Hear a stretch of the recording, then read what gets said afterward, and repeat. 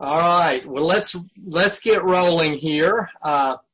We have today on actually 4 books: James, 1st and 2nd Peter, and Jude. And then next week we're doing the 3 letters from John, and then the last week Revelation. So you all start reading Revelation. I may send you. I think I'll send both lessons out so you can have the Revelation one and maybe start reading it earlier, because they've got a really thorough outline on there on how to read it. So next week Dana has a devotional, and nobody signed up today, so let's start with a prayer and we'll get going. So, dear God, I do give you thanks for seeing faces of people from Westminster, and as we see the faces of each other, continue to be with us as we, in the words of my wife's sermon title today, hunker down in hopes of healing and in hopes of serving our wider community by protecting ourselves and protecting them. Be with us in this hour that we may have a time of just relief and joy and exchange. In the name of Christ we pray. Amen. Mm-hmm. So, it has been 2 weeks, so I'm glad to see everybody back. What I want us to do is we'll take the 2 full time, and the bulk of our time will be spent first on James, and then we'll probably take the break after we finish that, depending on how fast we go, and then on 1st Peter, and then we'll spend a little bit of less time on 2nd Peter and Jude. But I will point out some things involved there. Probably of all these books, James is the most famous. It is kind of a popular book, a little bit different than other books in the Old Testament. So I'll start with that one. The likely author of this book is James, the brother of Jesus. Okay. And it is one of the books that sort of barely made it into the canon, and Martin Luther hated it. He thought it had no place in the canon at all. So I'm glad that Phil has joined us today, despite that, with his affinity for Luther. But the book of James has no reference to the life of Jesus, no reference to crucifixion, no reference to resurrection. And the name Jesus only appears in the book twice, once at the introduction and once at the beginning of the 2nd chapter. Like a lot of the letters that all the letters that we are reading today, they are late in that they're among the latest letters written that were included in the New Testament. And I think that all of them, at least the first 3, are written in a very elegant and sophisticated Greek style. So the Greek language had been developing, and the people that wrote them were likely of a really educated class, which, as an aside, is one reason that we think that the letter of Peter was probably not written by Peter, because Peter was a common fisherman. But I don't think any of those things are terribly important.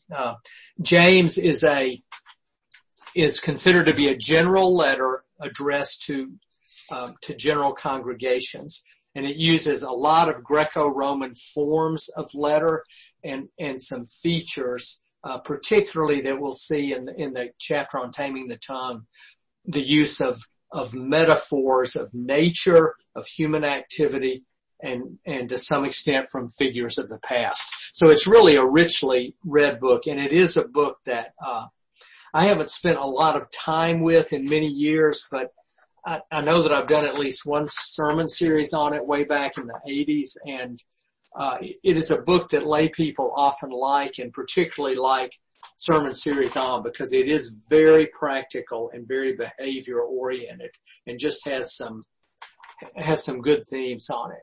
So I want to start with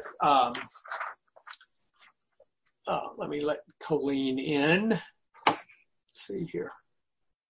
Can you also mute everyone, Larry? Yeah, I'm sorry. I should do that. Thanks, Catherine. I'm out of practice here for a week, Am I in or out? You're in. Everybody's in. Yeah. Well, everybody, I think, appears to be in, but I am going to mute everybody now. Okay. He's going to do. Yeah. So everybody should be muted, and I'll unmute you as we when we get to discussion. So, I want to start with James 2, 1 through 13. What I'm really going to do is just point out these themes to you, and we can discuss them. Or I'll go through probably most of them before we then break and have a discussion. But James 2 is a way in which the author is criticizing the early church, or people who show partiality to those who are wealthy. So at 2:1, I'm going to be not reading all the verses, but some of them. My brothers and sisters, again addressed to the community, do you with your acts of favoritism really believe in our glorious Lord Jesus Christ? That's only the second reference to Christ in the book. And I just, again, like the language. For if a person with gold rings and in fine clothes comes into your assembly, and if a poor person in dirty clothes comes in, and if you take notice of the one wearing the fine clothes and say, have a seat here, please, while the one who is poor, you say, stand here or sit at my feet, have you not made distinctions among yourselves and become judges with evil thoughts? Listen, my beloved brothers and sisters.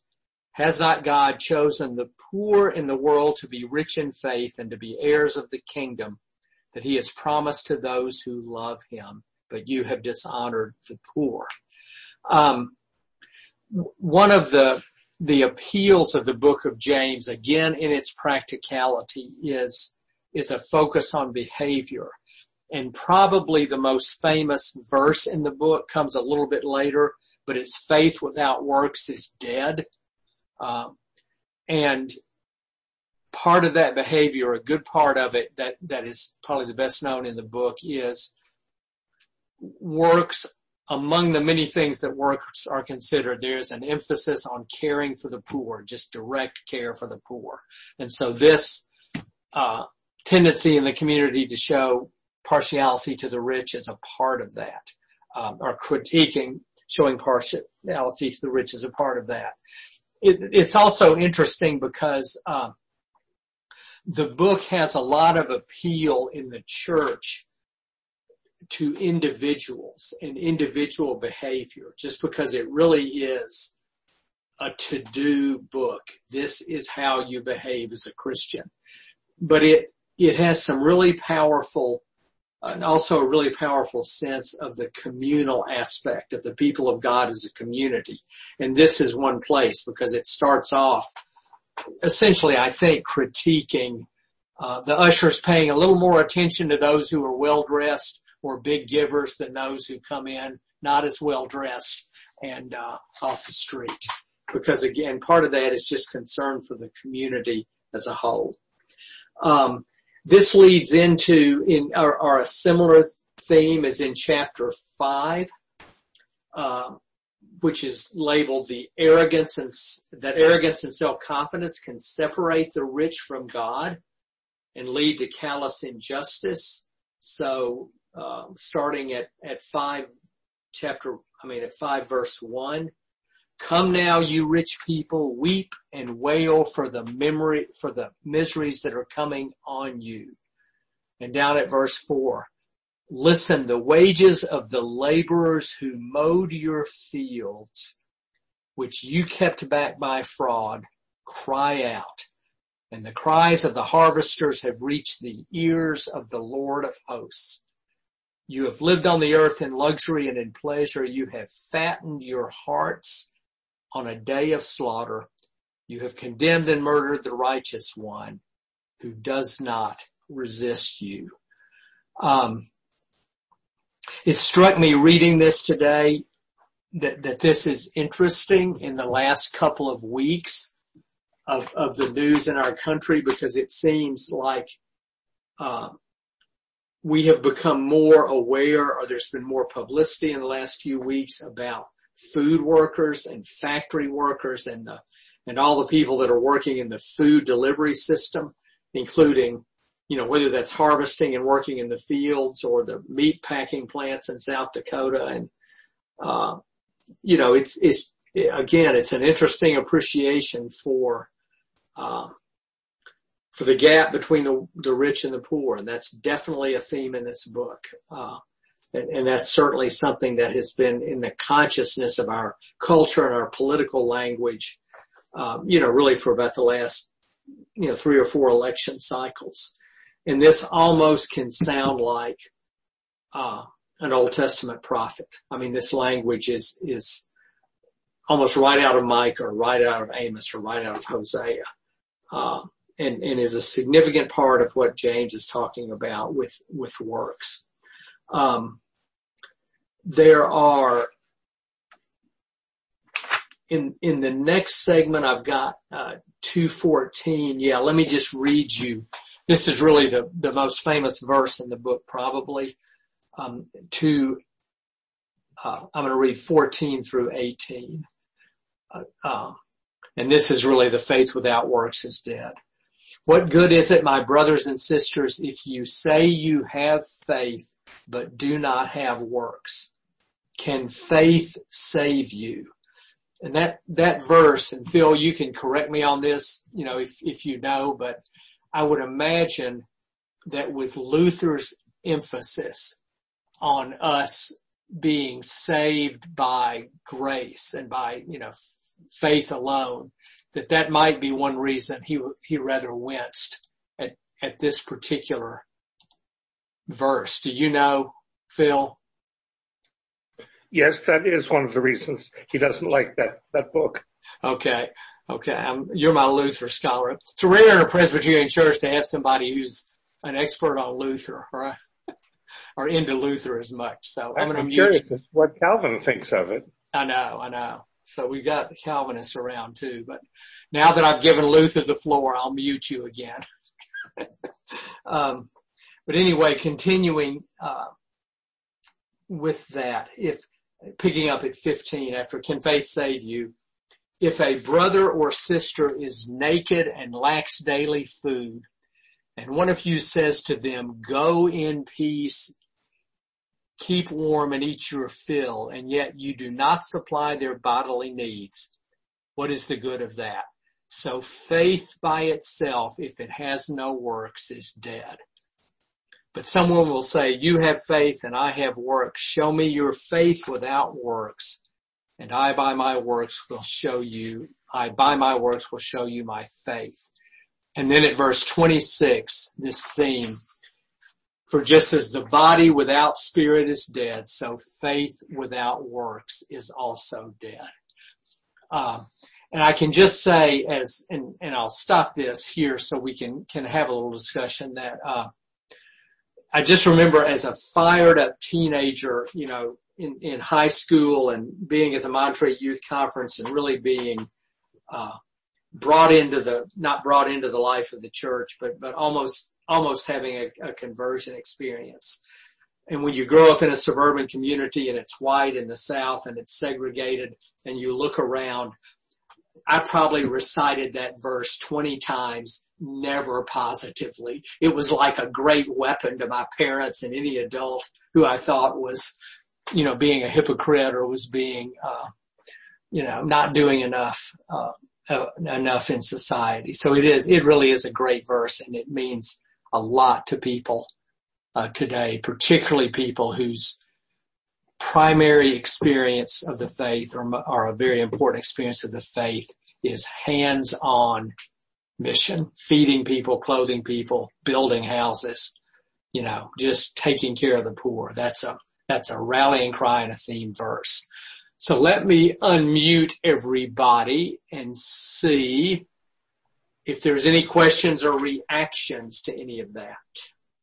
Yes, Marianne, was this written before or after Paul? What's the consensus on this? It's later than Paul. It's more than likely later than Paul. Okay. As I said in the introduction, all of these books that we're writing today are dated like in the first part, say 100 to 125. So they're after Paul. Mm-hmm. Okay. Was there any discussion of them being part of official New Testament at some point? I mean, how did they get in these?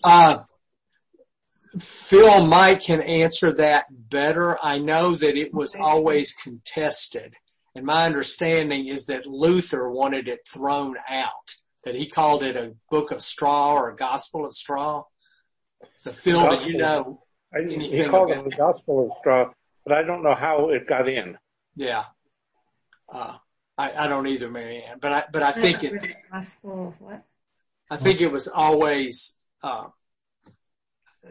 there are some books that just snuck into the Bible or they got in by a close vote, and I think that James was one of them. Mm-hmm. Yeah. Okay. So.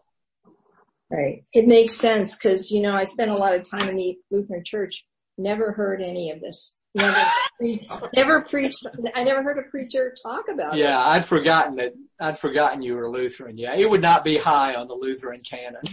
Okay. Okay. Got it. Other comments from anybody?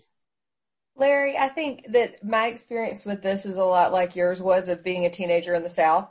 But for this portion, but also where it gets to later on talking about having to save people and having to, and there's a verse in here about, bringing people back to Christ and all. And Right. I feel like both James and First Peter were used a lot in high school circles to, tell everybody, don't listen to any music that's not Christian music, and you shouldn't be hanging out with these people who aren't Christians, and you should, you're going to have to, stand on Judgment Day and tell how many people you saved. And all of this was like coming straight out at me as I was reading this, as all of those things I was exposed to as a teenager in the South. That's good. I'm gonna mute you all and then unmute you when you raise your hand. I think that'll be better. But let's see. Yeah, I'll allow you to unmute yourself. Okay, Catherine, just unmute yourself. Okay. Sure. I had a similar experience with this when I did a service project with my high school youth group. That was sort of the core scripture. But I thought the note here was interesting, that it was saying that it's not necessarily in dialogue with Paul, that it's like more of a theoretical conversation, and I read it more of as like a, not faith as we think about it in a larger way, but just sort of belief. Like the part that you didn't read, he says, even the demons believe and shudder. That I don't know, he seems to be using faith more as sort of belief, that it's not you can't just sort of acknowledge that there is a God. You can't just sort of acknowledge Christ. Yeah. Like you have to do something with that acknowledgement. And whether that's, here he is talking about it in terms of how we treat the poor, but I think to me it seemed more global, that it wasn't necessarily attacking the idea that faith was important, but that I don't know. It just I thought it was helpful to me to read that note to say that these two ideas don't necessarily have to be in conflict. Right. That's very good, Catherine, and I think we would ultimately say that. I think and I realize that I started the conversation out with kind of its effect in high school, but I think, as I said earlier, one of the reasons that the book is so popular is it meets a very human need that particularly a lot of Protestants have of coming to church and wanting what I call a takeaway. Some practical guidance to how to live in the world, and just a reminder of that. And that's another reason that it's valuable, with adults and not just with idealistic youth, that it is that way. And I'm aware, I've said this before, that my preaching tends to be elusive enough to where you don't get a lot of that, or you have to make your own application for that. And I can understand the people that just sort of, well, what's he telling me to do? Well, I don't know. I'm telling you to make up your mind, but people who want the minister to just be reminded, I'm supposed to go out and do this. It's a really good book for that. So, any other comments? Anybody else want to say anything? Or as always, these are good comments you have. So let's look at another chapter, which is actually by far my favorite chapter in the book, which is chapter 3 on taming the tongue. I mean, this is a great classic chapter. And I'm just going to read it mainly because I love it so much. But this is a chapter where there are a lot of images from nature. I mean, the analogies that he draws and the metaphors that James uses for the tongue and for speech are really terrific. So let them wash into you a minute, and we'll enjoy this chapter. So, and it begins, not many of you should become teachers, my brothers and sisters, for you know that we who teach will be judged with greater strictness. And one of the things that I like about that is he's really talking about the responsibility of being a teacher in the community of faith. And that is something that will be important later in 1st and 2nd Peter and Jude, that there is a responsibility for those who are leaders within the Christian community for the content of what they teach. I mean, and I would also say that that's true of teachers in our society, public, private school, but I've liked it for that, but then it goes on. So, for all of us make many mistakes. That's one of the truths the Bible shares with us. Anyone who makes no mistake in speaking is perfect, able to keep the whole body in check with a bridle. So the first image is that speaking is like the bridle on a horse. It controls direction, motion.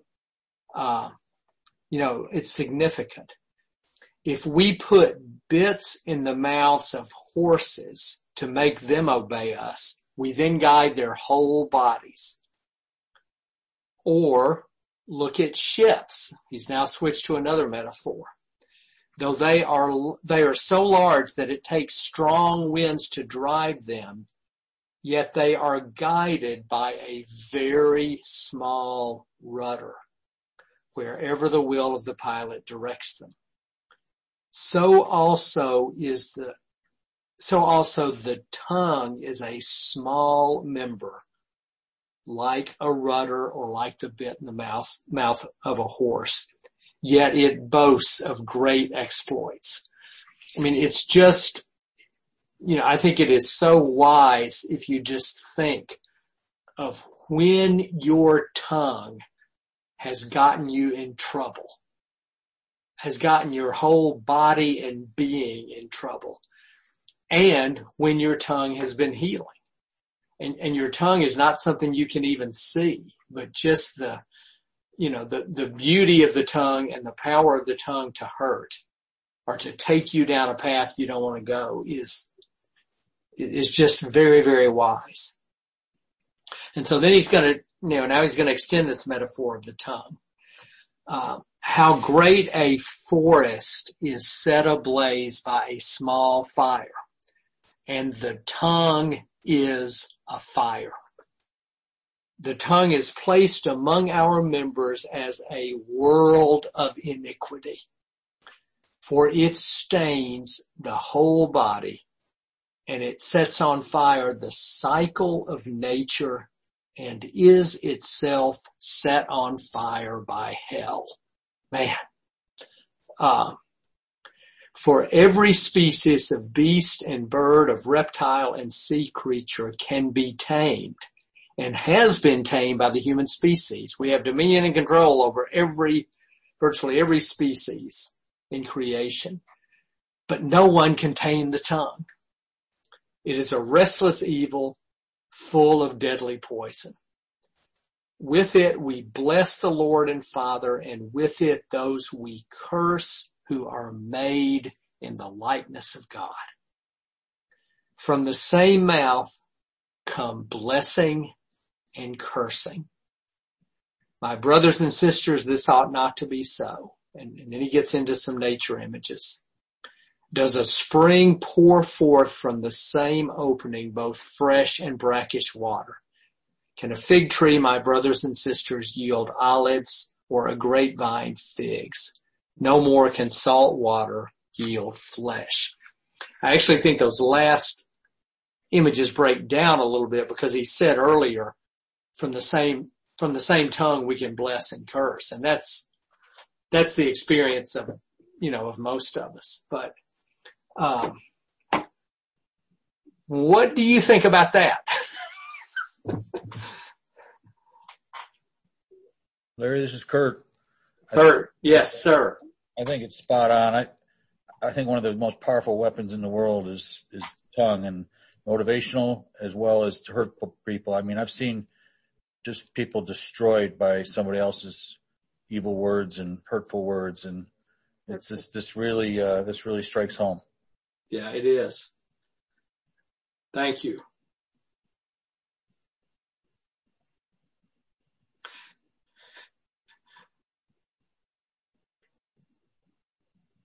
Everybody's afraid to speak after hearing that passage read.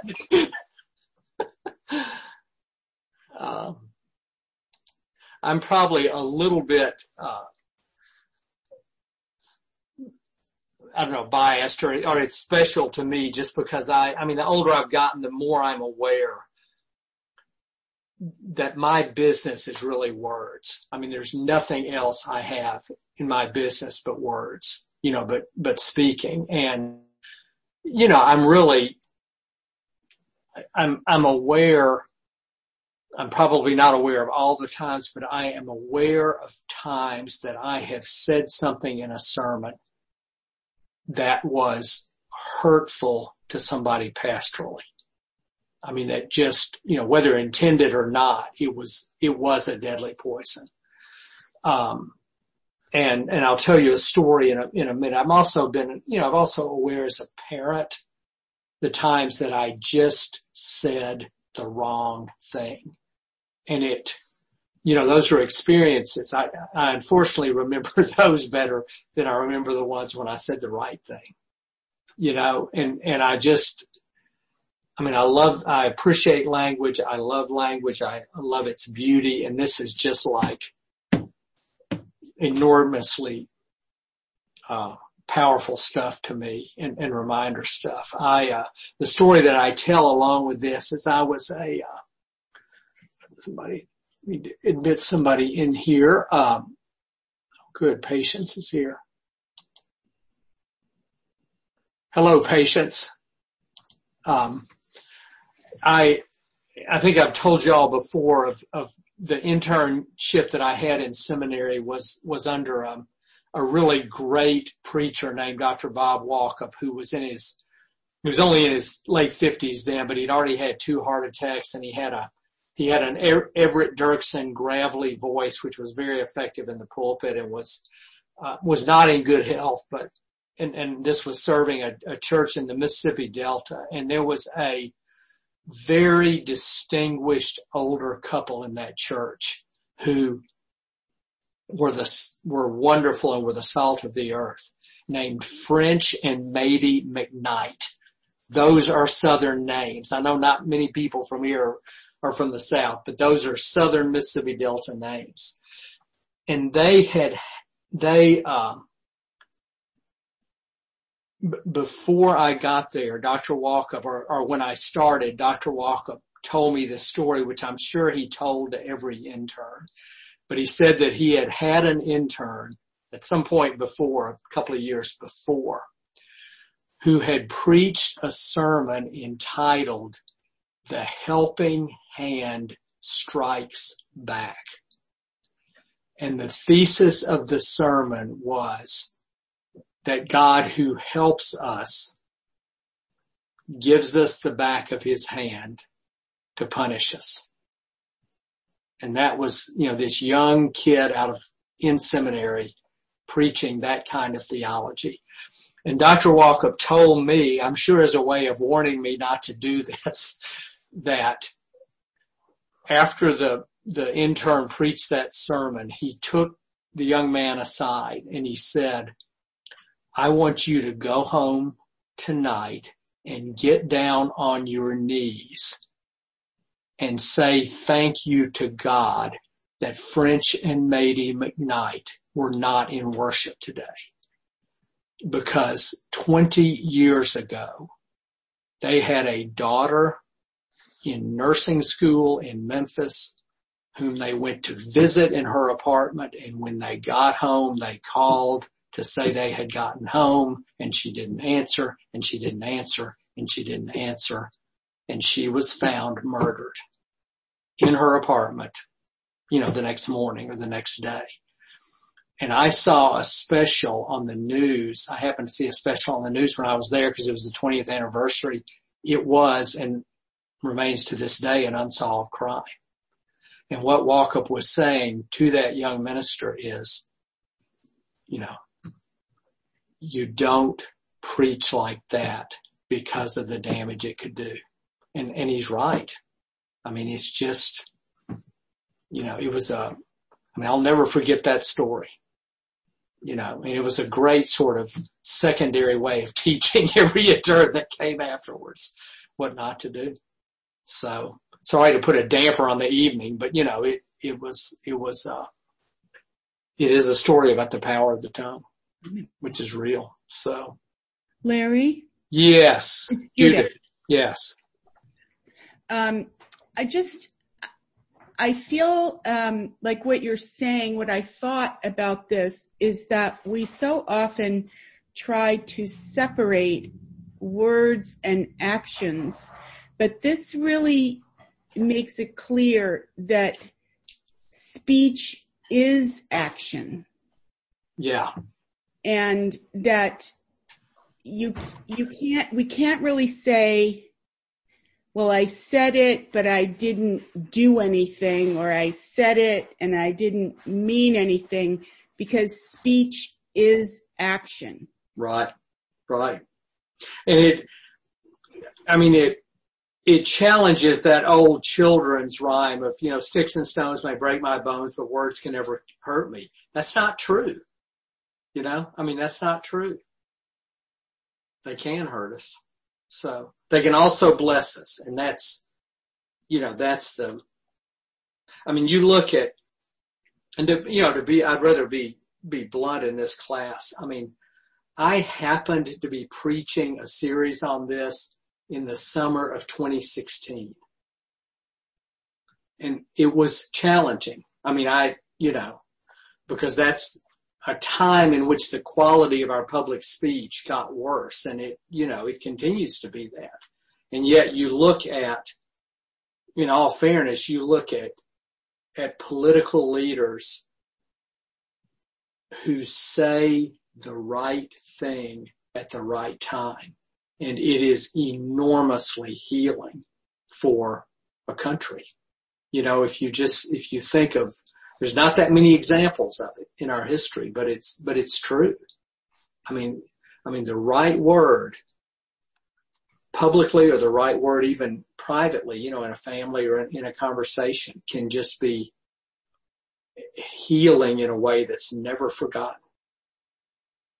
So this text invites us to think of those as well. Carol, were you going to say something, or? No, is anybody? If you just think of what might be the most healing word that's ever been said to you, by a parent or by anybody for that matter. And that's this passage. And Larry, this is Stephanie. Right now, I think all of us need some of that. I'm amazed at the outpouring of friends, some of whom I haven't seen in years, who are calling to ask for healing and comfort, and because of such uncertain times. Yeah. And it is, I'm the last person on the face of the earth that won't be on Facebook, but I do know that one of its values is that people are connecting and hearing healing words when, from people that they haven't seen in 20 or 30 years. They're also seeing bile, but I'm not sure how much bile is on Facebook as much as Twitter and things like that. But it's, all of this is just about the power of words. So it really is a great book in that regard. And one more comment, Larry. Yeah. I loved the comment in the footnote 3:25 to Antigone, the Sophoclean, the ancient Greek tragedy Antigone, which is one of the most brilliant tragedies out there.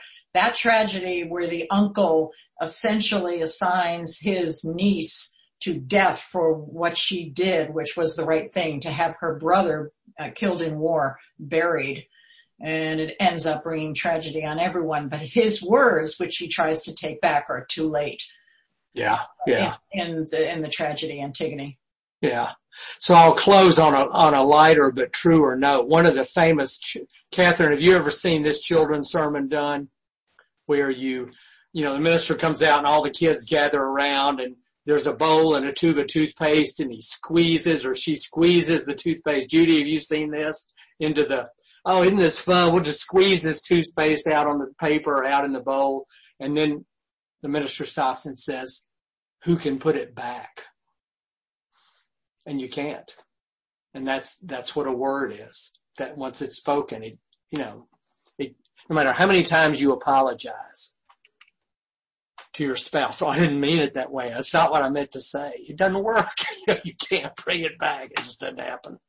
So, all right. That's probably enough on that. Let's look at, I think what I'll do is go to, the last part, which is James 5:13-20.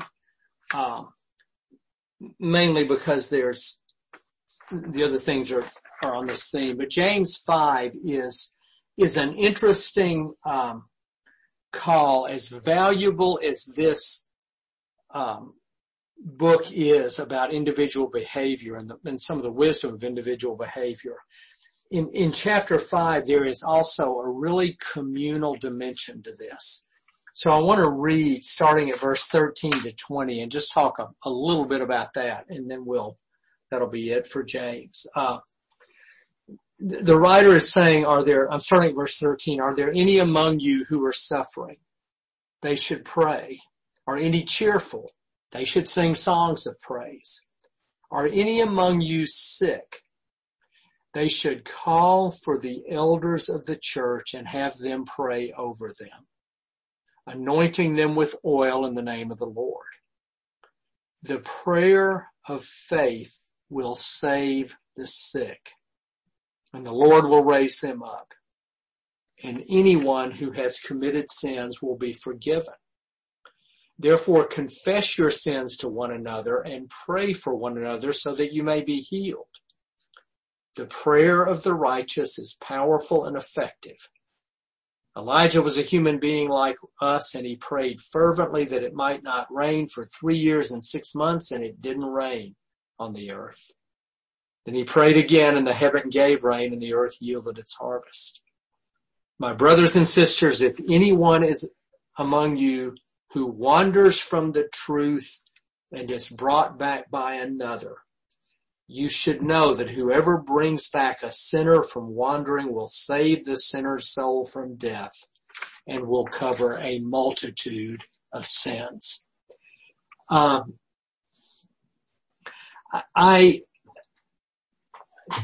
I served in the Midwest, there were people who had come to the Presbyterian Church from like the Christian Reformed Church, which is a pretty tight-knit, more conservative denomination out of the Reformed Church.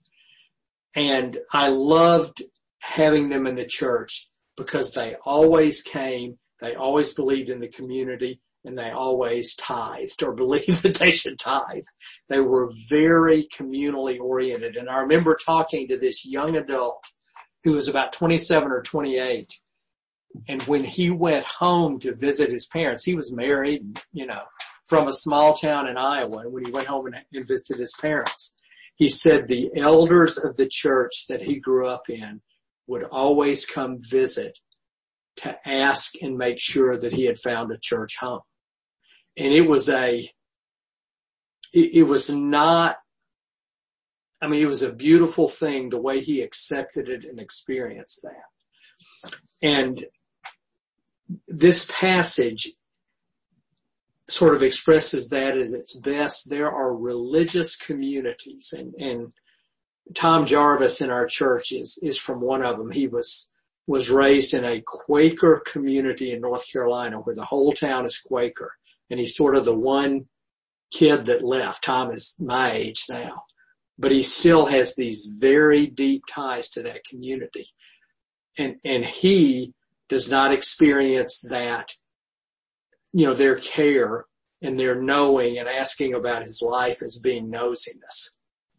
For the most part, we Presbyterians are arm's length away from this. I mean, we're so into privacy and the dignity of the individual. I mean, we would never ask anybody, well, are you going to church? I mean, it's a weird thing, but there is a beauty to this, and coming from a book that stresses so much individual behavior. It's neat to see. When you're sick, call the elders and ask them to pray for you. Confess your sins. You will be forgiven. If somebody, I got a prayer card once when I was an intern in Brooklyn where one of the older women in the church submitted a prayer card, and we used to read them out loud. I've never done that since. I didn't read this one out loud. But her prayer was, please pray for my son Joe, that he may find himself and his Lord. It's a beautiful mother's concern for her grown son, but I'm not going to read that in church. It's just, we're so private, but this has a communal aspect that has a beauty to it. If anybody wanders from the truth and is brought back by another, you save that sinner's soul from death. I mean, it's neat, but it's different. It's different than by and large what we experience. So, but I think we probably have lost something by not having a slightly deeper appreciation for that. So comments, questions, reaction to that. Marianne, yeah, unmute yourself. Anointing of the Catholic, the last sacrament, is this where it comes from, to anoint the body before? It's a big deal to make sure the body's right. It probably is. It probably comes from other places too, but that would certainly be consistent with the practice there. And we've, in mainline churches, we have sort of adopted anointing. We do Ash Wednesday now, and we'll do prayer services where people are anointed. And, but that was not the case 50 or 60 years ago. You wouldn't be caught dead with oil on your finger or your forehead 50 or 60 years ago. All right. Thank you. Yeah. Somebody else. Oh, that was Marianne.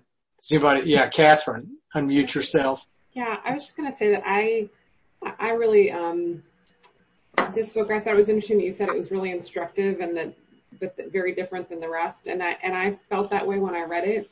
And I enjoyed that it was instructive, but in a way that was so much oriented toward care. Whereas I feel like the instructive parts of Paul and the Pauline letters are oriented toward order.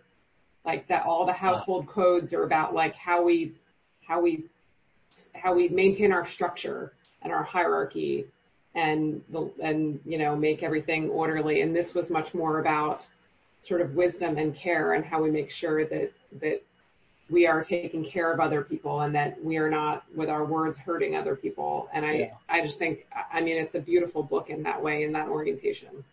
That really is a good comment, Catherine. That's terrific. And I think that is fair to Paul, but also fair here. And maybe that may be a reason that this really is a popular book, because the care and the care here is care for the poor, and it's care for the people in the community. It's care for your fellow church members. I had again, I keep telling stories, but there was a really good clerk of session that I served with in my Iowa congregation, who was an enormously reserved person. had been a school superintendent in several communities in the Midwest. And he, over about a 3-year period, had died of cancer. And he and I were at crosswise a fair number of times, but we really respected each other. And I remember getting tearful when I made my last visit to him. He wasn't, but I was. I mean, he was so stoic and so strong, but he told me that he and his wife and the way they were brought up never felt that they should call for care, from the church or from the deacons or anybody. I mean, it was that Midwestern, you take care of yourself, and I've always thought how there was a tragic loss that they couldn't do that. But this chapter is so different than that. And yet Marvin, the man I'm talking about, I mean, you could not have asked for a person of better character and just, a really terrific human being, but they just could not fathom how you would ask a stranger, ask somebody other than your family for care. And I think one of the good things about Westminster is that we ask for care. We care all over the place. And that's one of the values of nobody having extended family here. We're all strangers and sojourners in this community, so we know the value of care. So, Larry? Yes, Judith. One of the things, I don't think it's mentioned here, but you were telling this story about this man in the Midwest. Dana and I had a young relative. She was in her 30s, a young child, and she had breast cancer, and it was clear that it was becoming terminal. And Dana reached out to her and said, "Is there anything we can do for you?" And she said, "Yes, I want to learn how to play the piano, and I would like these 2 books." And it makes me want to cry even remembering it, because the gift was purely to us. I mean, we, of course, immediately ordered the books, had them sent to her, but just remembering how incredible we felt that she had given us the gift of accepting our support. And I think about this man that you described, and we can all think of dozens of people in our lives who are like that. And of course, they lose out on the support that they could get, but they also fail to offer the gift to others of being able to give. It really is. Yeah. It really is a critical part of that two-way street. Yeah. Thank you for sharing that. And that's something that, many of you in this class have been deacons before at Westminster, at other churches. And,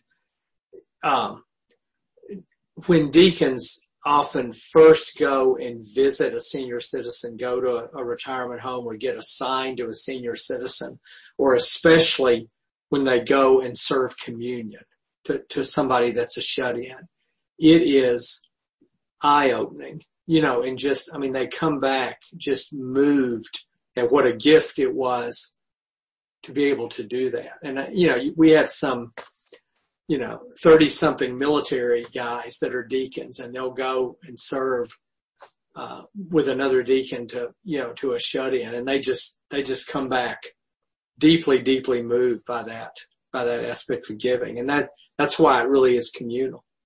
So, anyway, well, thank you all. Is there anything else about James that anybody wants to say other than, Phil, do you agree it should be in the canon? Yes, I do. Thank you. I disagree with Luther on this point. It is God's word. Remember the arm that is reaching out to the wrist of the scribe, and God reached out, and it's there, and it stays. That's good. This is being recorded too, so, I've got you on tape saying that. That's okay. All right. Anybody else want to say anything about any of that? Larry? Yes. Backing up and folding back in a little bit, And there have been some other really good comments, so I'm not sure I'll be that clear. You'll be fine. But one of my questions is that as we think of the importance of what we say and of what we do, we also have to think of forgiveness, and that's part of trying to follow Christ, because in my opinion, or my understanding, I should say, which may be flawed, but that's what this is about. So sometimes the forgiveness has to come from somebody who maybe has received a reprimand or something unkind and cannot forgive. And is it not still worth our effort to still say that we are sorry and still recognize and try to find the words? And if we look to Christ to help us, he may help us find the words that might ameliorate a very difficult or even alarming situation. Yeah. So I just, I think it's broader than, the faith really has to be back there in your head, not just up here in what we're reading and saying. This is, again, not very well thought out, but I just wanted to say that because I'm not very good at any of this, but it's what I understand Christianity to be. Yeah. No, that's very good. And it also says that it truly is faith and works together. Which is the best theme of the book. And I'm reminded of, and then I'll recognize Frank. In 5:16 that we read, it says, the prayer of faith will save the sick. The Lord will raise them up. Anyone who has committed sins will be forgiven. Therefore, confess your sins to one another and pray for one another so that you may be healed. So there is a promise that forgiveness can happen. And I've seen that as a parent too. So thank you for saying that. So one more, Frank, go ahead. I know that James tells us that our tongues are set on fire by hell. I think in 2020, I've found just as likely that my thumbs are also set on fire by hell. Emailing will be the end of us all. And, I have found in personal experience, both as a giver and receiver, that one needs to have the Spirit of the Lord upon oneself at all times when writing for personal or for business and for any purpose, because of its capability to be interpreted awry. And I'll just leave it at that from someone who's done both. Maybe we should have one of those things that it doesn't just come up and check grammar and spelling, but also civility, or sort of, are you sure you want to say it that way? That would be helpful. Let's or an automatic 3-minute delay. That's true too. Or a forced rereading. Well, Lincoln used to someone perhaps partially completely strafe his foes in writing. Frank, I muted you because all we're getting is a very loud, gravelly explosion. Okay. So we'll try it later. All right. Well, let's take a break. Judy, what kind of cookies do you have for us today? They're virtual cookies. You're going to have to live with that. All right. All right. Hello, Janet. Welcome. So let's take about, 7 minutes. Let's be back definitely by 5:10. Okay. Ready to go. Thank you. And everybody is muted. So everybody's hiding behind their names now. A lot of people are hiding behind their names. It's all right. It provides privacy. So, what I want to do, let's go ahead and get started. What we're going to do now is move to 1 Peter. And, we've got we're going to have some interesting discussions here on these next three books. And part of it is because we spend a lot of times talking about words and the power of words from James. And in 1 Peter, we're going to see a book that has some very beautiful and vaulted language that's wonderful. And then that's got some of the harshest language or hardest language to deal with are really about slaves and women. So we've got, it'll be interesting to see where we go with that. And then secondly, in 2 Peter, we're going to talk a little bit about the second coming, but also, kind of the role of Scripture, which I think in a way connects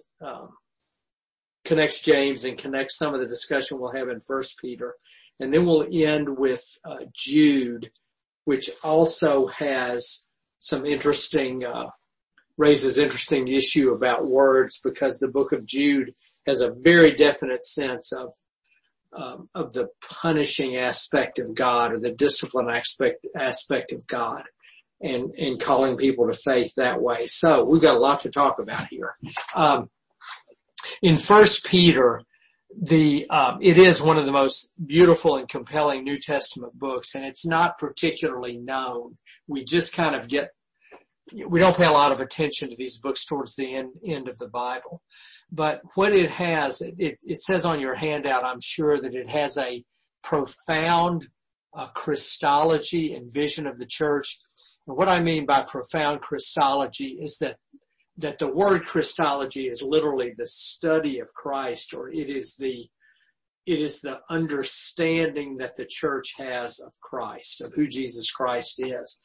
And so a profound or a high Christology would be a view of Christ that very much emphasizes his divinity and his divine origins. That's generally what high Christology means, or high church means. And so what we have in 1 Peter is a book that is definitely written to Christians in the context of persecution that in some ways is state authorized. On our trip to Israel, we saw, places and sites where Christians were systematically persecuted by the Romans.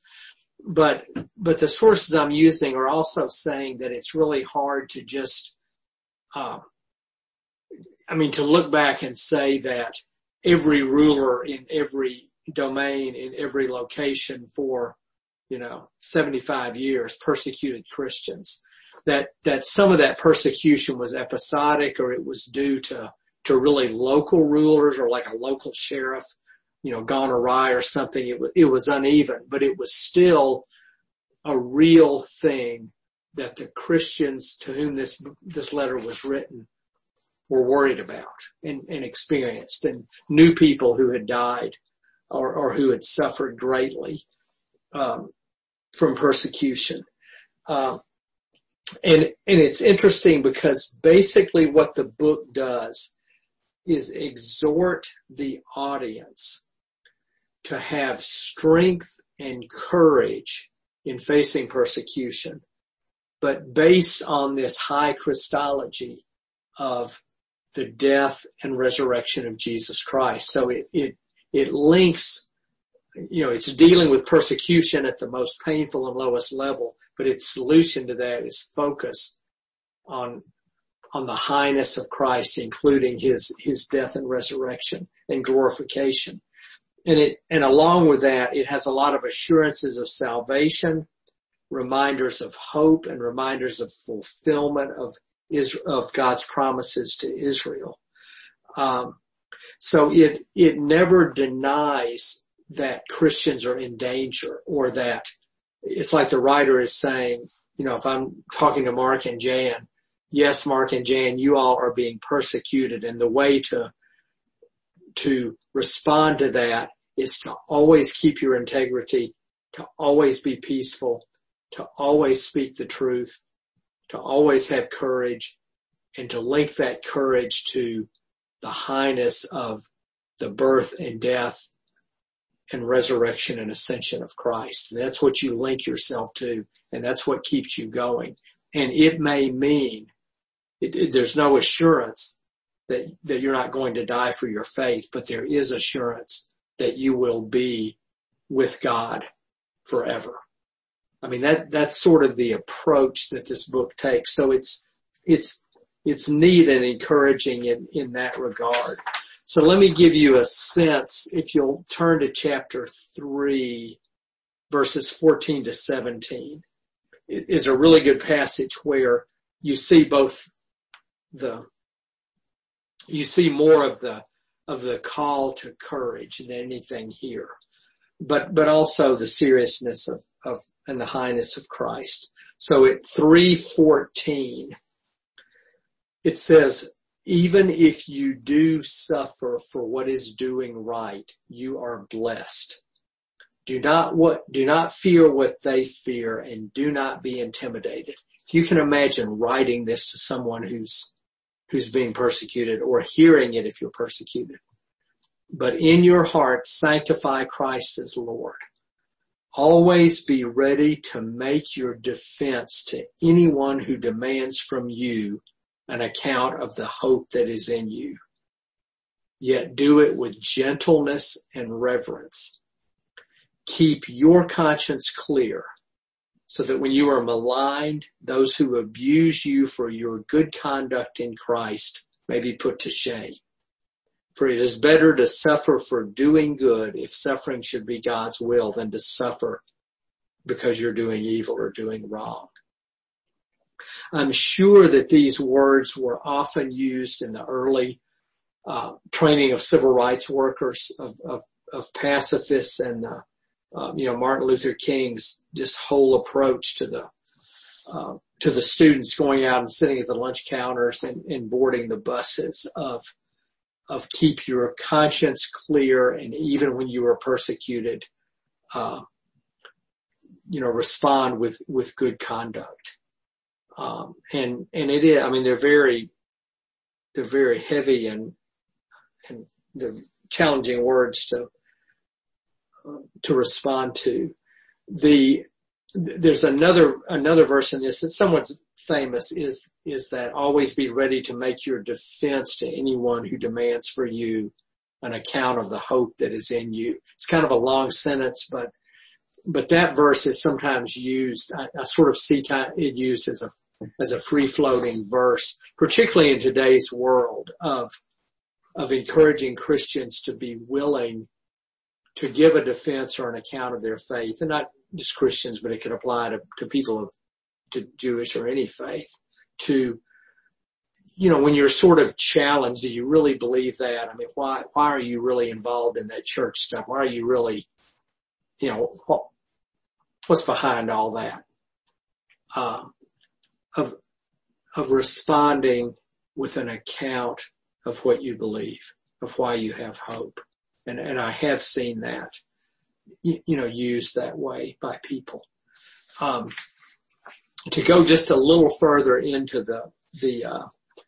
the strong Christological language, the next section, which moves back in your Bible to chapter 1, I want to read some of this just to get a flavor from the author. Judy, you've got a big cat. That's great. Of the vaultedness with which the author believes in Christ. Blessed be the God and Father of our Lord Jesus Christ. By his great mercy, he's given us a new birth into a living hope. I mean, these are great words. Through the resurrection of Jesus Christ from the dead. Into an inheritance that is imperishable, undefiled, and unfading, kept in heaven for you. And then down at 7, so that the genuineness of your faith, being more precious than gold, though it is perishable, is tested by fire. I think though gold is perishable, is tested by fire, may be found to result in praise and glory and honor when Jesus Christ is revealed. And then down in verse 12, it's revealed to them that they are serving not themselves but you, in regard to the things that have now been announced to you through those who brought you good news by the Holy Spirit sent from heaven, things into which angels long to look or dare to look. Again, it's very vaulted language about Christ. And it then leads to an equally vaulted vision with wonderful language about the people of God. And again, apart from this, I've just heard this used a lot at youth retreats, but listen to the power and beauty of these words describing the church. Come to Christ. I'm at chapter 2, verse 4. Come to Christ, a living stone, though rejected by mortals, yet chosen and precious in God's sight. And like living stones, you let yourself be built into a spiritual house, to be a holy priesthood, to offer spiritual sacrifices acceptable to God through Jesus Christ. And then fast forward down to verse 9. And this is kind of a famous verse. But you are a chosen race, a royal priesthood, a holy nation, God's own people, in order that you may proclaim the mighty acts of him who called you out of darkness into his marvelous light. Once you were not a people, but now you are God's people. Once you had not received mercy, but now you have received mercy.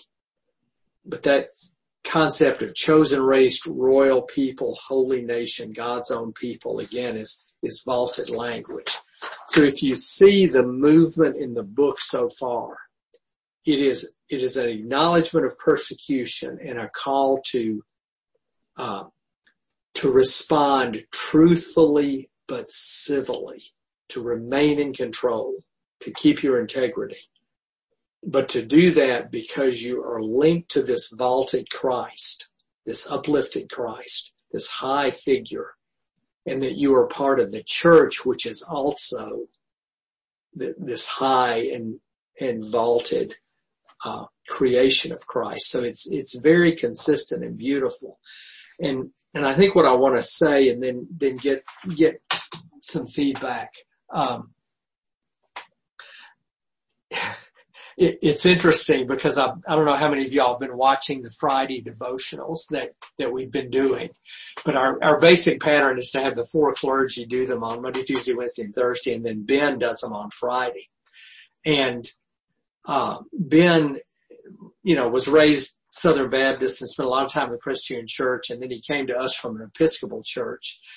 But his devotionals are always, music and vaulted. I mean, it's just it's an uplifting view of the church, and it's like Ben's music and leadership and liturgy that's so beautiful in the Episcopal Church sort of floats in heaven above the earth. And the other four of us are talking about, gee, how are you going to survive this with your kids? Or what are you doing about loneliness? Or, we're very Jamesian, very practical about our faith. And it just reminds me that there are traditions in Christianity, of which Presbyterian is not really one, but certainly the best of Roman Catholicism is, the best of the Orthodox churches are, those of you with Orthodox backgrounds, and actually the best of Episcopalian is, where you sort of walk into these worship services and you realize that you've left earth behind and taken 3 or 4 steps up into the heavenly realm. And yeah, you're going to have to go down eventually, but for a moment you're up here. And that's sort of, in those traditions, this language would be very much at home. And when we, our former music director, Paul Stitsenko, became, as did some of people in our church just really involved in the Orthodox tradition. And I have very mixed feelings about that tradition. But the good of that tradition is their worship service, their language, their teaching is always the same. And it has nothing to do with what's going on earth. It's just like you walk into this eternal prayer and who cares what's going on in the world, because you're up here. And there's a sense in which that's going on here. And I think the best of this for us, and then I'll stop, is that, for some reason I've just had a little more exposure recently to thinking. Well, I've been reading Robert Caro's books on LBJ and the whole history of that period. About 3,000 pages. I'm about 60% through, but I've been reading a lot about just the civil rights movement, which was going on prior to and during Johnson's time in the Senate. And just how much those workers, those early civil rights people really had been to the mountaintop, and that's what gave them the courage to do and to suffer what they did. And it's wonderfully admirable from here. And it is so far from our experience, that all I could do is sit back and admire it, and then go and do a Sunday morning devotional on, well, how are you doing this week? How's it going with the kids?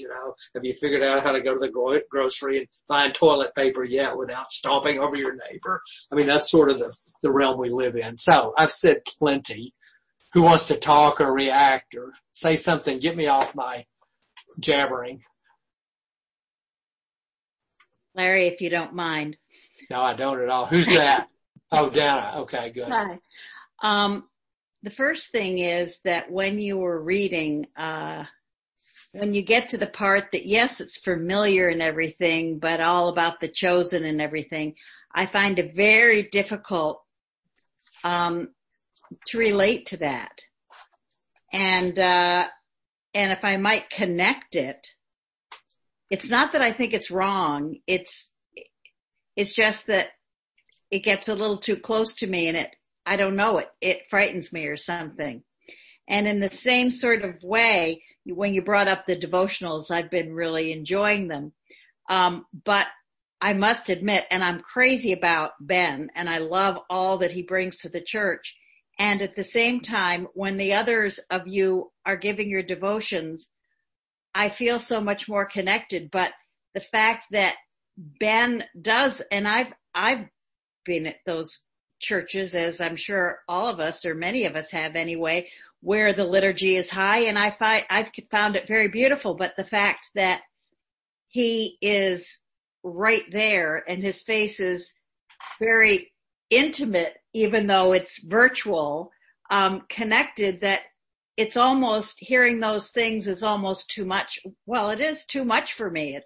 I'm trying to feel as comfortable as I feel when I'm in a church setting when those words are said.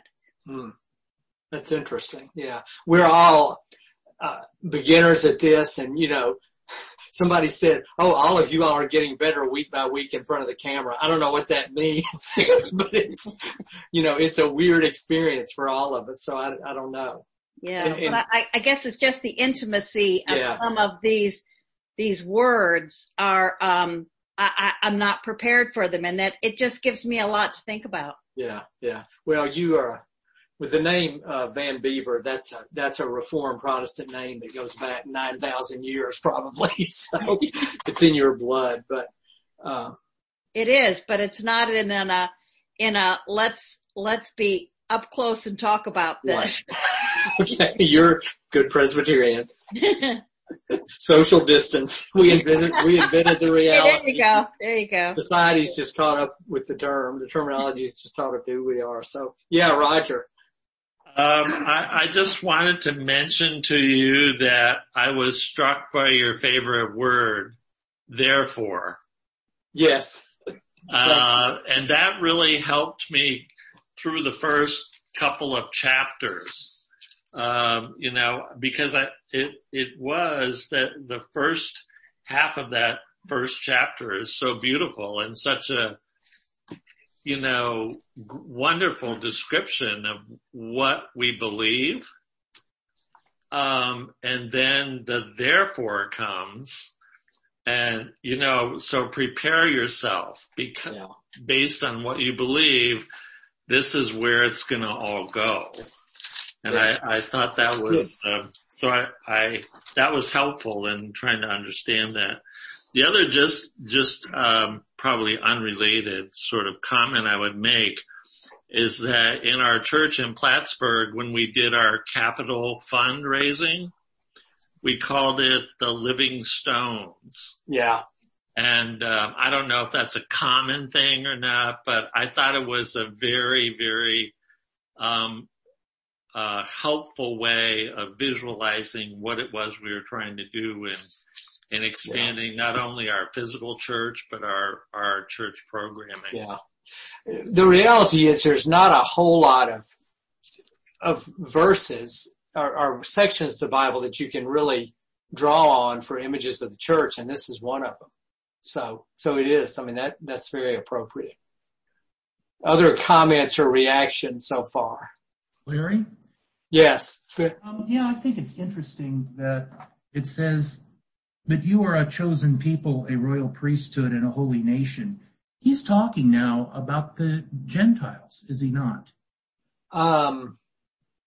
He's not talking about just the Jewish people. He's talking correct. He's talking about the church, the church. Yeah. And I think we take that granted for today, but that is very revolutionary, that now everyone has that potential of being chosen. Yes. Like these books are sort of borderline universalistic, but they're definitely, if you believe, you're in.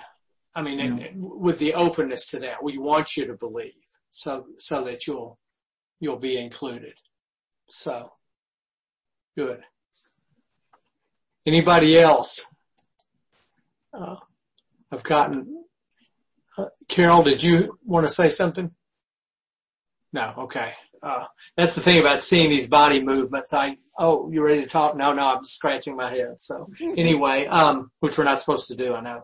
So let's look at the one other thing here. I'm getting a little bit behind, but not terribly. Starting at 2, 11, and 12, this is the resident alien passage. And, you've got a person there. That's June. Is that June? Yeah. So Mary, she likes that's to be on Mary. screen. Okay, good. So at 2, 11, and 12, this is also an image that has a lot of play in contemporary Christianity in America for the last 25 or 30 years. So 2:11, behold, I urge you as aliens and exiles to abstain from the desires of the flesh that wage war against the soul. Conduct yourselves honorably among the Gentiles so that though they malign you as evildoers, they may see your honorable deeds and glorify God when he comes to judge. A popular image that is used today is to describe the church as resident exiles, or resident aliens. I mean, that's now an immigration term. But what that usually means is it acknowledges that we as Christians live in the world, but we are in many ways alien to it. We're not fully at home in it, nor should we be fully at home in it. That we are resident aliens or resident exiles. And what's interesting about this is this phrase is claimed proudly and used often, really by people on the religious right and people on the religious left who will define themselves as, I'm not fully in the world, I'm a resident alien. But to show the gap in the church, what makes them alien are usually entirely different issues. I mean, where they disagree significantly with culture, if you're on the religious left, are usually more issues of poverty and inequality and social justice. And usually on the right, it's more, still remains, probably the most constant has been the abortion, right to life issue, and, the acceptance of homosexuality. So it's interesting that people on both sides use this image and relate to this passage, but have different things that they define themselves by. So the last thing I want to talk about is really hard, and that is this passage about starting. It's the household of God, starting at 2:13 and going to 3:7. And I want to read parts of it, but I'm sure that you noticed this if you did your reading. So I'll skip forward, and then I want to offer a little bit about it and then have some discussion about it. But I want to leave enough time to get into the canon part in the next book, because I think it'll address this. So starting at 2:13. For the Lord's sake, accept the authority of every human institution, whether of the emperor as supreme or of governors, as being sent by God or by Christ to punish those who do wrong and to praise those who do right. For it is God's will that by doing right you should silence the ignorance of the foolish. As servants of God, live as free people, yet do not use your freedom as a pretext for evil. Honor everyone, love the family of believers, fear God, and honor the emperor. Then, slaves, accept the authority of your masters with all deference, not only those who are kind and gentle, but also those who are harsh. For it is to your credit if, being aware of God, you endure pain while suffering unjustly. If you endure when you are beaten for doing wrong, is there credit in that? But if you endure when you do right and suffer for it, you have God's approval. For to this you have been called, because Christ also suffered for you, leaving you an example so that you should follow in his steps. When he was abused, he did not return abuse. When he suffered, he did not threaten, but he entrusted himself to the one who judges justly. He himself, and we use this as an assurance of pardon, somewhat out of context. He himself bore our sins in his body on the cross so that free from sins, we might live for righteousness. For by his wounds, we or you have been healed. Then down at chapter 3, I guess starting at 1. All of this flows as one argument. Wives, in the same way, accept the authority of your husbands, so that even if some of them do not obey the word, they may be won over without a word by their wives' conduct, when they see the purity and reverence of your lives. Do not adorn yourself outwardly by braiding your hair or by wearing gold ornaments or fine clothing.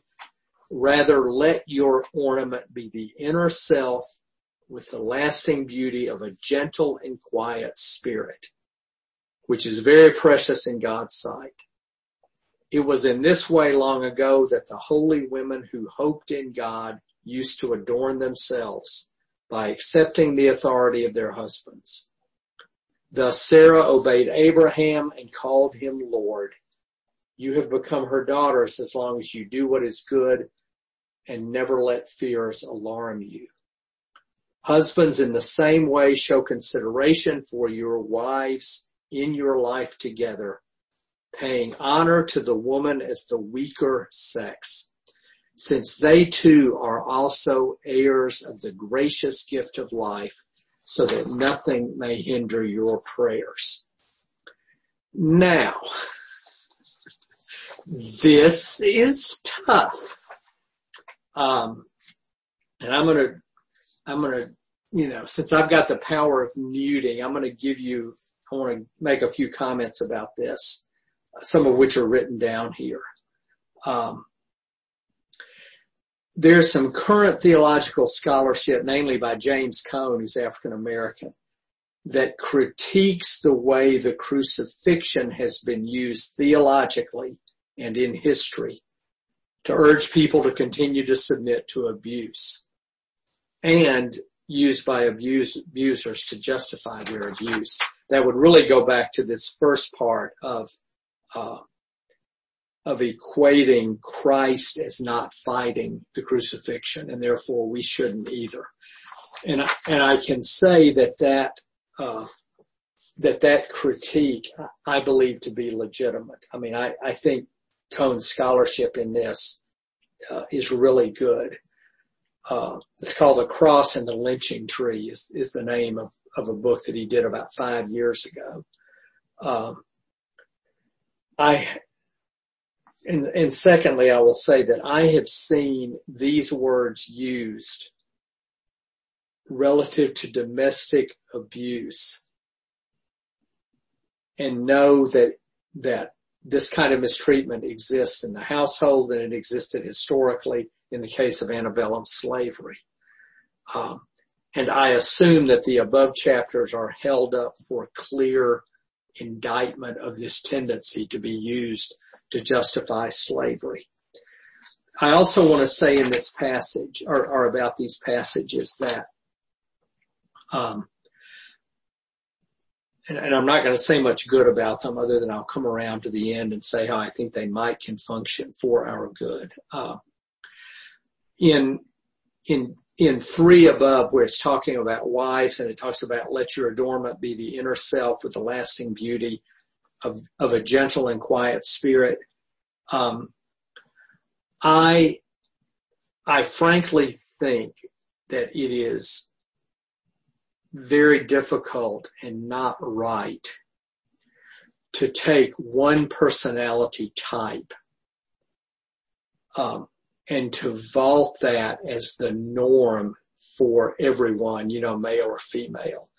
I mean, I have certainly known females and females of earlier generations who have the lasting beauty of a gentle and quiet spirit, and there is absolutely nothing under the sun wrong with that.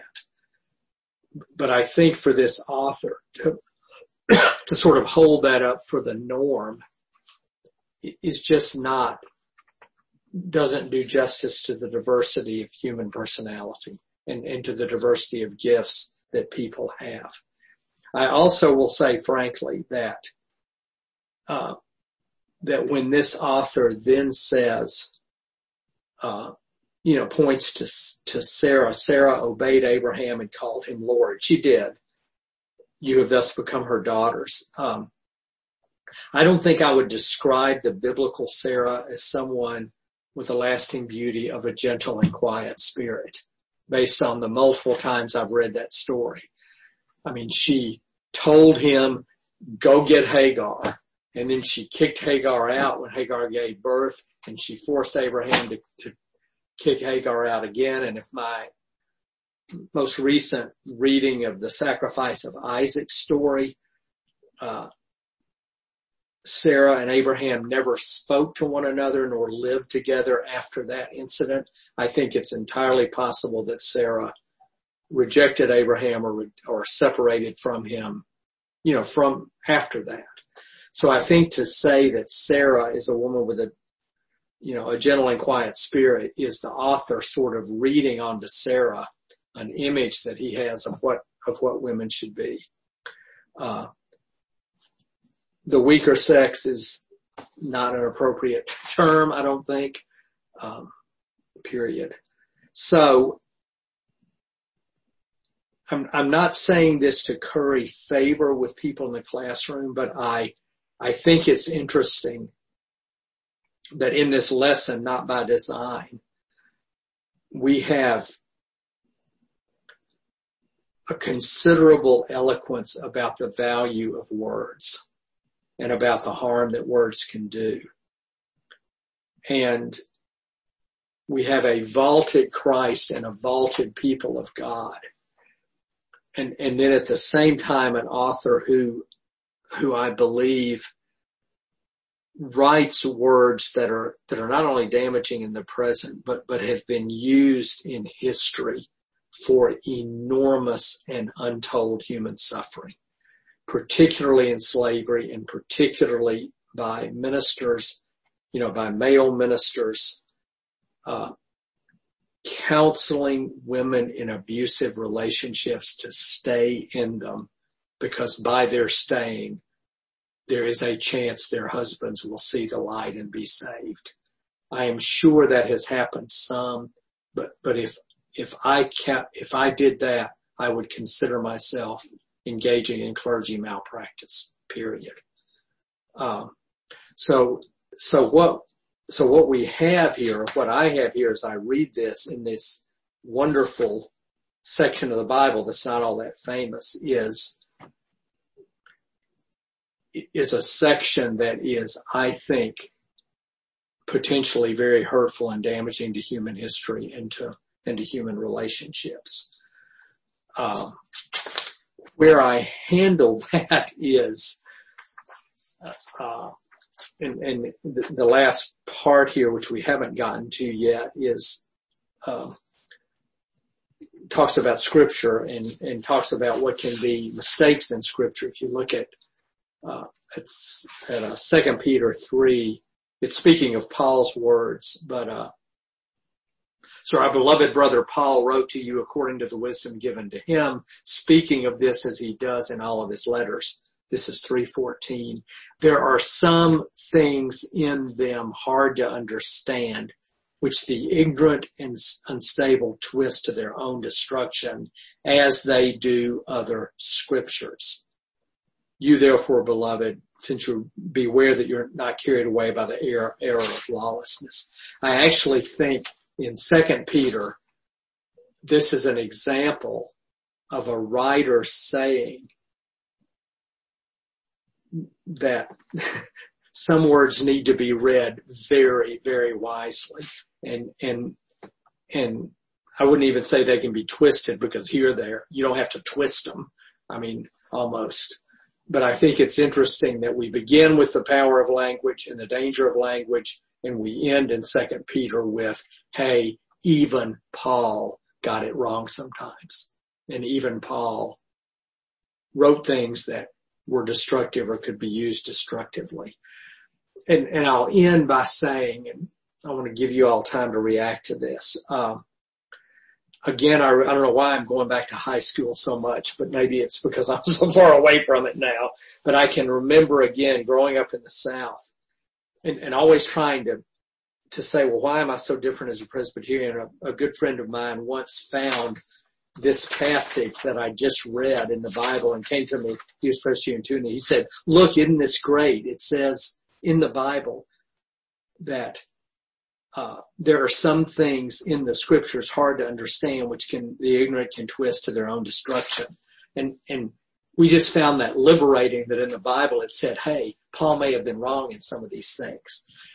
So to me, that's this whole canonical thing of reading the Bible holistically, seeing it as a conversation with itself, and being led. I mean, what this passage that we've read about wives and slaves does to me shows me how easy it is for us to bring our preconceptions to our faith and use our faith to justify them, including in things like roles of women and being part of a system that is dependent on slavery. And so you bring that and it twists your interpretation of the Sarah story, and you end out using the Bible to justify something that I don't think is in keeping with the rest of Scripture. So I'm going to shut up and just say, unmute yourself if you have anything that you'd like to say or add or argue with. Yes, Wayne. Yeah, so this is a question here. So when Paul says, as they do the other scriptures, it looks like this is placing the same level of authority. Is this an early endorsement of Paul's writings? Is, I guess you could say, part of the canon? Well, it's an acknowledgement that Paul's writings are in the canon, yes. But I think what it's saying is that, hey, there were things Paul said that I'm sure he was writing out of his wisdom, but at least that others have twisted towards destruction. And the phrase is added, and other scriptures as well. It's not just Paul's writings that's been said about. It's been said about any scripture, I think. And if you read what James says about words, maybe that's what he's talking about. Words can be used to curse. And they are. I mean, I've told you all, I've said it. I know that there are pastors that counsel women to go back to their abusive husbands. That's their role, that's their job, and hopefully their husbands will be saved through their sticking with them.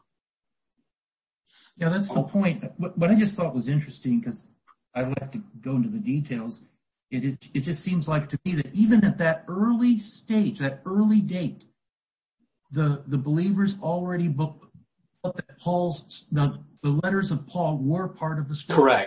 Correct. Yes, that's correct, Wayne. That's a good point. So I think we ought to hear from women on this. Are there any women that will take? Yes, Janet. For several weeks I've wanted to say this, but just have an opportunity somehow. I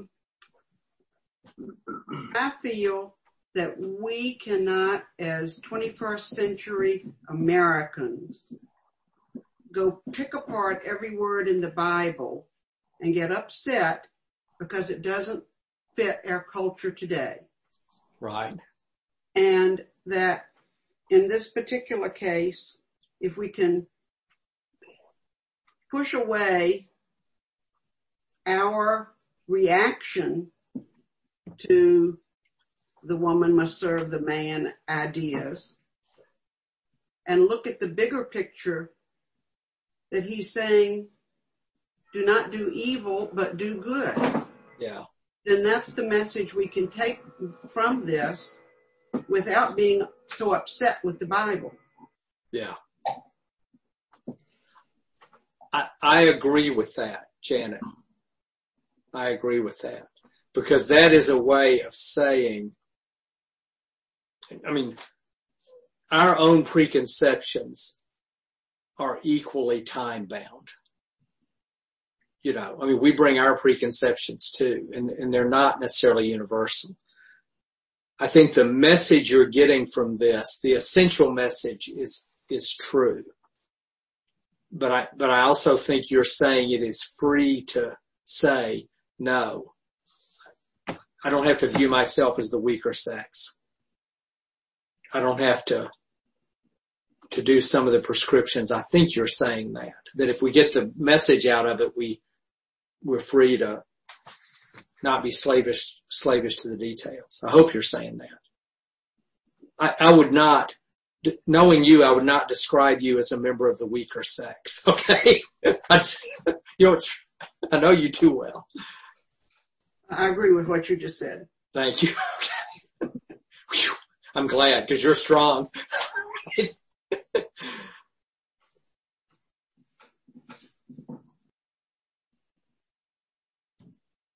Anybody else on this? Dana, anybody? Women have not been told to be silent in church. Come on. Well, of course, I mean, I've said it before. I can't imagine these words coming from Jesus. Yeah, I think that's fair. And as a Christian, my faith is in Jesus and Jesus' teaching. And I wish that I could feel as Janet does, that in this day and age we have a different view. I think we have a different, maybe people aren't as upfront, and then I look at the news and I'm wondering if that's even true. But I really can't say any more than to say that the way I can have belief is because I can't imagine these words coming from Jesus. They're extraordinarily hurtful. Yeah. But Larry, it's Judith. So let me ask you a question about that, because, Dana and I have had many conversations about, would Jesus have said something, or, would this have come from Jesus? So early on in the class, I asked you if we should give more weight to in the Bible that Jesus said as opposed to some of these other things. And you said no. Yeah. But in reality, saying, well, I can't imagine this coming from Jesus, the implication there is, therefore, it probably doesn't have as much weight as if it had come from Jesus. Is that the case? Yeah, I always have to watch what I say because I know I'll be quoted back by people who remember. Okay. I want to take both of your comments and questions and try to answer it in a way that I hope is not dodging, because it's not dodging. I think both of you are saying, I think the question and Dana's comment is saying in a somewhat simplified fashion what I would argue for. And that is, that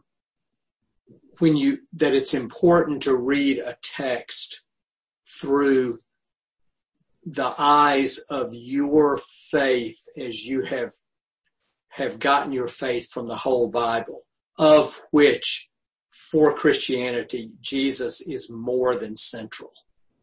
So to say, would Jesus have said this? I don't think Jesus would have said it. And I don't think it is in the spirit of what Jesus was about. And so that is a very legitimate way of saying, I'm going to go with what Jesus says. Okay. But the only nuance I'm giving to that, and why I probably answered your question no initially, is that I feel one of my jobs is to hold up the whole canon and say it's really important to read and wrestle with everything in the canon. Because I think our lives are richer. I mean, you refer to having taught Shakespeare or being a fan of Shakespeare. If you're truly a Shakespearean, you need to read the stuff in Shakespeare that you don't like as well. But you don't have to like it. Okay. You don't have to read it and say,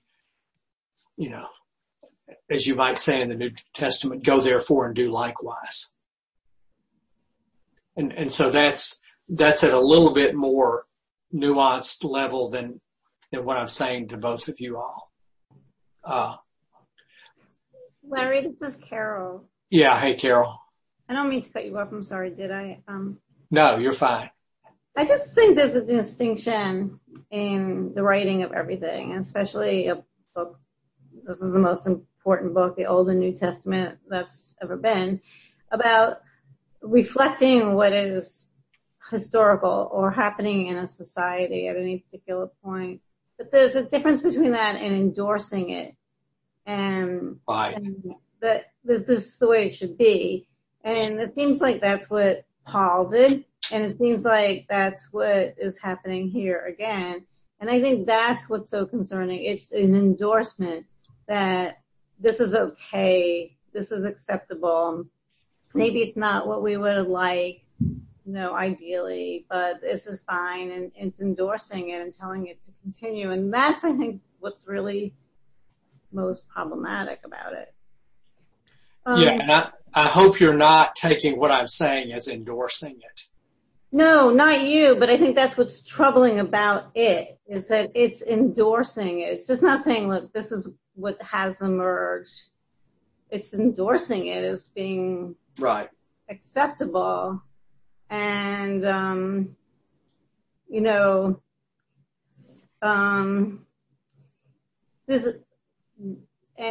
I'm much better versed and understandable about the U.S. Constitution than I am about the Bible. And one thing that's so great about the Constitution, and maybe this was reflecting of the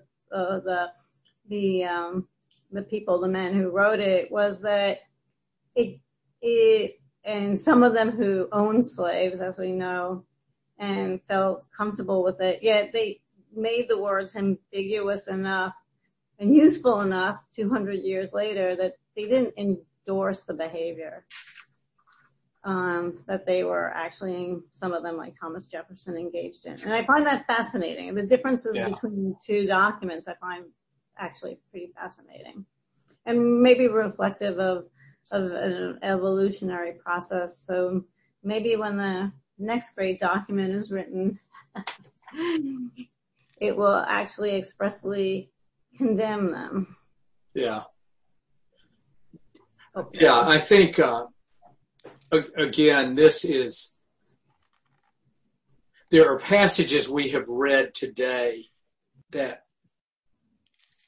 would appropriately call this into question. I mean, historically, the literal words about wives and the literal words about slaves have done enormous damage in the way they have been used for centuries, particularly, well, both. I mean, we can argue whether it's slaves or women.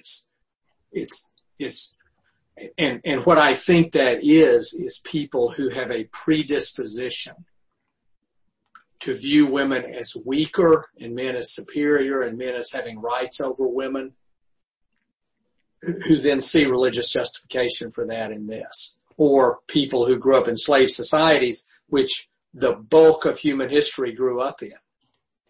And then sort of think, yeah, that's the way it's supposed to be. And this language allows me, to justify not only what I'm doing, but to keep it going.